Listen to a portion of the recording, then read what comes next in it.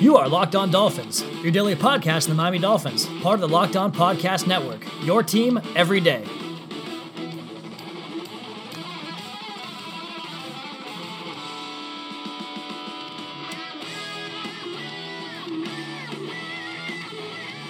What's up, Dolphins, and welcome into the Wednesday, November the 22nd edition of the Locked On Dolphins podcast. I am your host, Travis Wingfield, and I'm here to bring you your daily dose of Miami Dolphins football. And on today's show, we dive briefly into the film from Sunday's loss against Tampa Bay. We discuss the direction of the offensive line. We give you a brief Ryan Tannehill update and talk about the NFL draft. Every Dolphins fan's favorite Thanksgiving tradition, which has been the case for the past 2 decades or so, since 2008, 2006. We'll get to all that, but first I want to remind you guys to go ahead and subscribe to the podcast, leave us a rating and review, check out LockedOnDolphins.com, and follow me on Twitter at WingfieldNFL, and follow the show at LockedOnFins. Before we get into the film, let's give you guys a quick Ryan Tannehill update. I had an update from a person connected to the Dolphins somewhat closely that said that right now, the Dolphins have never been higher than they are right now on Ryan Tannehill. And I think this season has a lot to do with that, obviously. And I've been talking about it a lot, but they are committed to Ryan Tannehill all in 100%. He'll be the quarterback in 2018. So if you're a fan of the draft class, you can go ahead and scratch those quarterbacks off your list for the first part of the draft.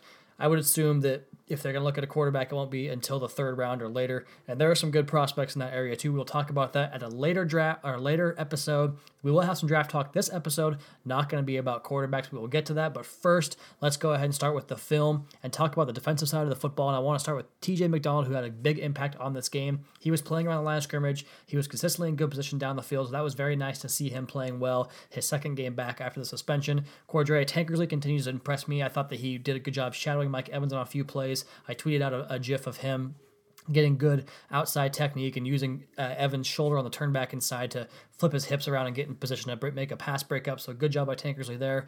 Other cornerback, Xavier Howard, it's getting rough on him. He got beat for another should have been touchdown against Mike Evans in this game, but Evans dropped the football. But he's just so grabby and he's overly aggressive and he's not doing a whole lot in coverage. So got to see more from him going down the stretch the rest of the way. Devon Godchaux, another nice game for him. He has really made a nice case as a rookie this season for significant snaps moving forward alongside Ndamukong Suh. And speaking of Suh, the impact guys on this team that are supposed to impact games every single week, they haven't really done a whole lot lately. And that's where you start to get a little bit concerned. And Ndamukong Suh hasn't been the same after his injury, although he's still playing well. He just hasn't quite been the same. Rashad Jones hasn't had his best season, and Cam Wake has gone completely silent for the last month. At what point are we not getting enough from these big stars to justify their contracts or their big stats on this team as guys that are going to play, entire games or close to it or whatever. And then Andre Branch and Kiko Alonso, I think it's safe to say at this point, those contracts were bad ideas. They're both terrible in this game. Kiko Alonso, he looks like he's hurt or something. I don't know what his deal is because he can't change directions at all. Andre Branch can't play the run at all. That was a problem late down the stretch last year as well. So big concerns with those two guys. And you go over to the offensive side of the ball. The quarterback was terrible. You know that. Jay Cutler was terrible. But Matt Moore comes into the game, and he had some great timing and anticipation throws. A touchdown to Kenny Stills, obviously. But he was really, really good in this game, Matt Moore was. And then Jarvis Landry, he did everything in this game that we were told he cannot do, that I tell you he cannot do. He was explosive, making big catches down the field, got one called back on a bogus penalty. But if we can see him do that consistently, that would be a huge boon for this team moving forward. He will get his contract, and he'll be a number one receiver that makes everyone happy. Kenny Stills, his last 8 touchdown passes have come from Matt Moore, and there's just a timing to Kenny Stills' routes that the quarterback has to be in sync with Stills for it to work. And Stills is a really damn good player, I think. 13 of his 17 touchdowns the last 2 years of the Dolphins have come from 24-plus yards, and you can see the way he kind of works in behind coverage. He's a very smart, savvy route runner. I think that's why you hear Adam Gase talk about how much he likes him all the time. So good day for Stills and Landry. And the offensive line, the last part of the film study here, it was kind of the same issues. No push in the running game, a bunch of penalties. And I want to talk about this in the next segment here, but first, I want to go ahead and remind you guys to go ahead and subscribe to the podcast again on Apple Podcasts. Follow me on Twitter, leave us that review. And of course, the Twitter handles are at WingfieldNFL and at LockedOnFins. And as we pick it back up here about the offensive line issues, the penalties were the big part of this game. There were 5 penalties on offensive linemen in this game, 3 from Laramie Tunsil, 2 pre-snap penalties from him there. So that's got to get cleaned up. That is not acceptable by any stretch of the imagination. And the one that I want to talk about here is Jesse Davis, because he played some right tackle in this game, started there, kicks inside to right guard. Jake Brendel eventually comes in at left guard for the injured Ted Larson. So a bunch of shuffling on the offensive line in this game, but Jesse Davis has now played in 3 positions this year. He has shown well at left guard and right tackle. I didn't really get a good chance to look at him at right guard very much. I wasn't paying that close attention watching the late part of the game, but he played well at right tackle again. I think you might have something here with this guy. He's a kind of a cast off from the Seattle Seahawks last year. Comes over to the Dolphins. You don't expect him to make the roster. He does make the roster. You don't expect him to start. He gets himself a starting position. Actually, in the first couple of games of the season, he was platooning with Anthony Steen, and then he wins the left guard job. Now he gets moved over to the right tackle. He's played well. He's really exceeded expectations there, and I think you really have to begin to wonder what's going to happen with him as well as Jawan James, because Jawan James just got his 5th-year option picked up. I guess there's a clause in that deal where you can rescind that offer based on injury, but I'm not really that well educated on that, so I'll have to get more information for you guys on that. But I don't think you want to do that because he's one of your good offensive linemen. He was one of the top-graded offensive linemen, or right tackles, I should say, on ProFootballFocus.com, and that matches what I saw on film too. So I always say, make sure you can kind of back up their claims there with them in film study. So he's played very well this year. The injuries are a concern with him, but on a team that's hurting for offensive linemen, I have a hard time letting one go. But Jesse Davis is the best position, might be right tackle. So what do you do there? I think I'm going to go ahead and let the season play out for the next 6 games. If Jesse Davis plays like an all-pro, then we really have a conversation on our hands we have to have. If not, you just kick him back into left guard and hope that works out there. Like I said in the previous show, have him compete with Isaac Asiata, maybe Ted Larson as well at left guard next year. And then all of a sudden, you only have to replace the center, Mike Pouncey, who has just been awful. Let's just put it that way. He's been awful this year. Jamon Bushrod must be replaced next year. That was the case going into the season. Didn't happen, but those 2 guys got to get replaced. And you might have options in the draft, which will be our next segment here. Before our last segment, I want to urge you guys to get over to LockedOnDolphins.com. There's a piece live right now on the website I think you guys will find very intriguing, talking about the draft, and we're going to go ahead and talk about that here in our next segment on the Locked On Dolphins podcast. Okay, guys, again, this is the Locked On Dolphins podcast. Your host, Travis Wingfield, at Wingfield NFL, at Locked On Fins, and LockedOnDolphins.com. And I want to go ahead and start talking about draft, because what else would it be if not for the Dolphins talking about the draft before the calendar even turns to December? This has been something of a repeating nightmare for Dolphins fans over the last few years. And yeah, they have had those seasons where they've won 7 or 8, maybe even 9 games where they were in contention in December, but it was kind of fool's gold, not really that believable to begin with.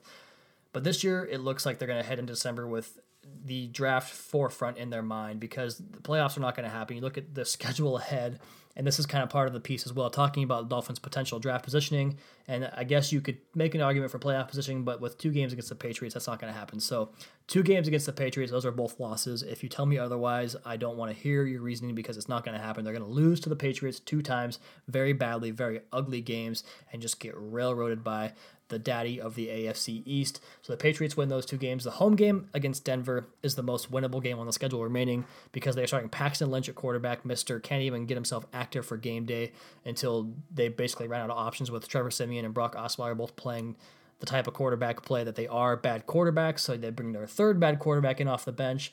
So that's a game Miami could win, but I don't know how we'll do against that Denver defense in the no-fly zone.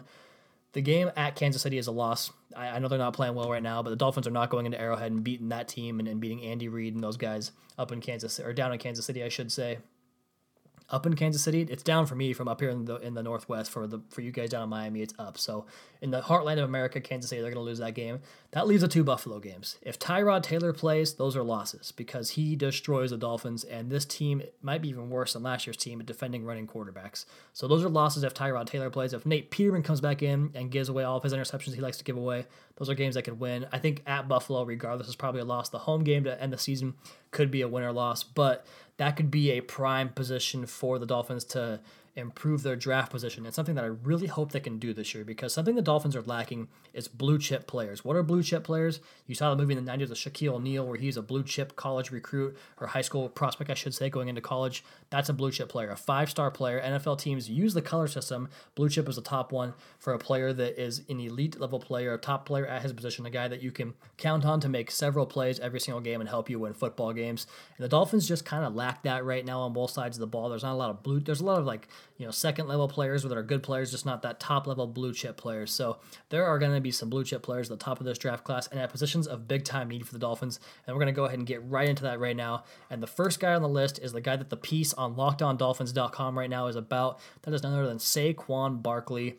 and his prowess as a running back, he can do pretty much everything. He has great cutback vision, and he's scheme diverse. He can do anything from whether it's the wildcat, whether it's flex out wide and play the perimeter receiver position. He can play the slot position and run routes from there. He can pass protect. He can run between the tackles. He really does it all. His change of direction is insane. He's a big play home run threat. He can return kickoffs for touchdowns. He is a phenomenal looking player. He actually holds the record for squats, deadlifts, power cleans, and jerks at Penn State.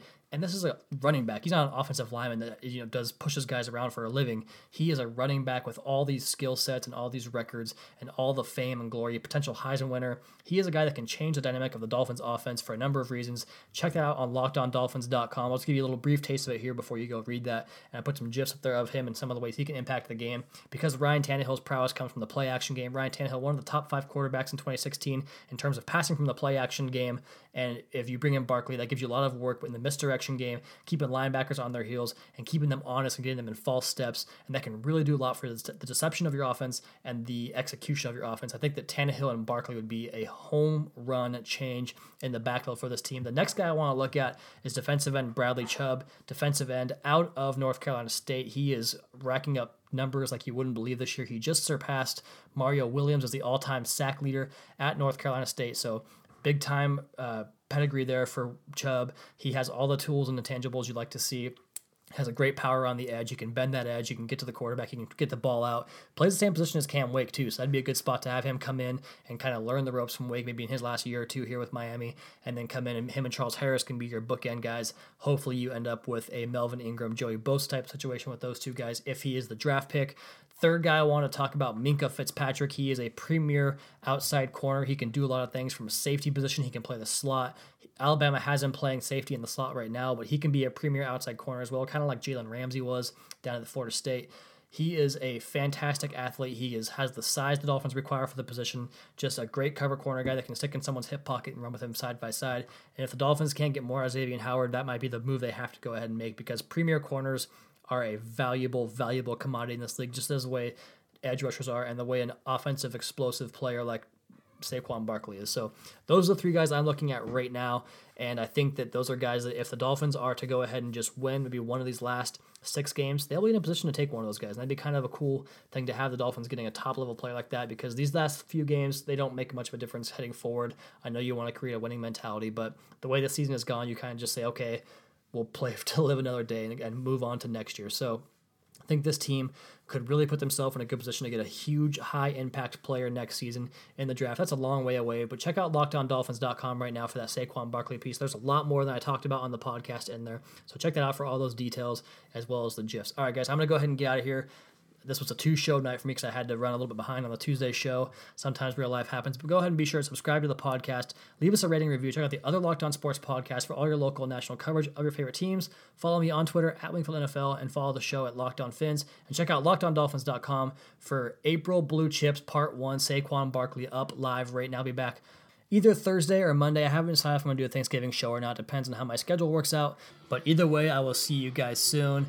So if I don't see you before Thursday, have a happy Thanksgiving, and check back on Monday or Thursday for your daily dose of the Miami Dolphins here on the Locked On Dolphins podcast.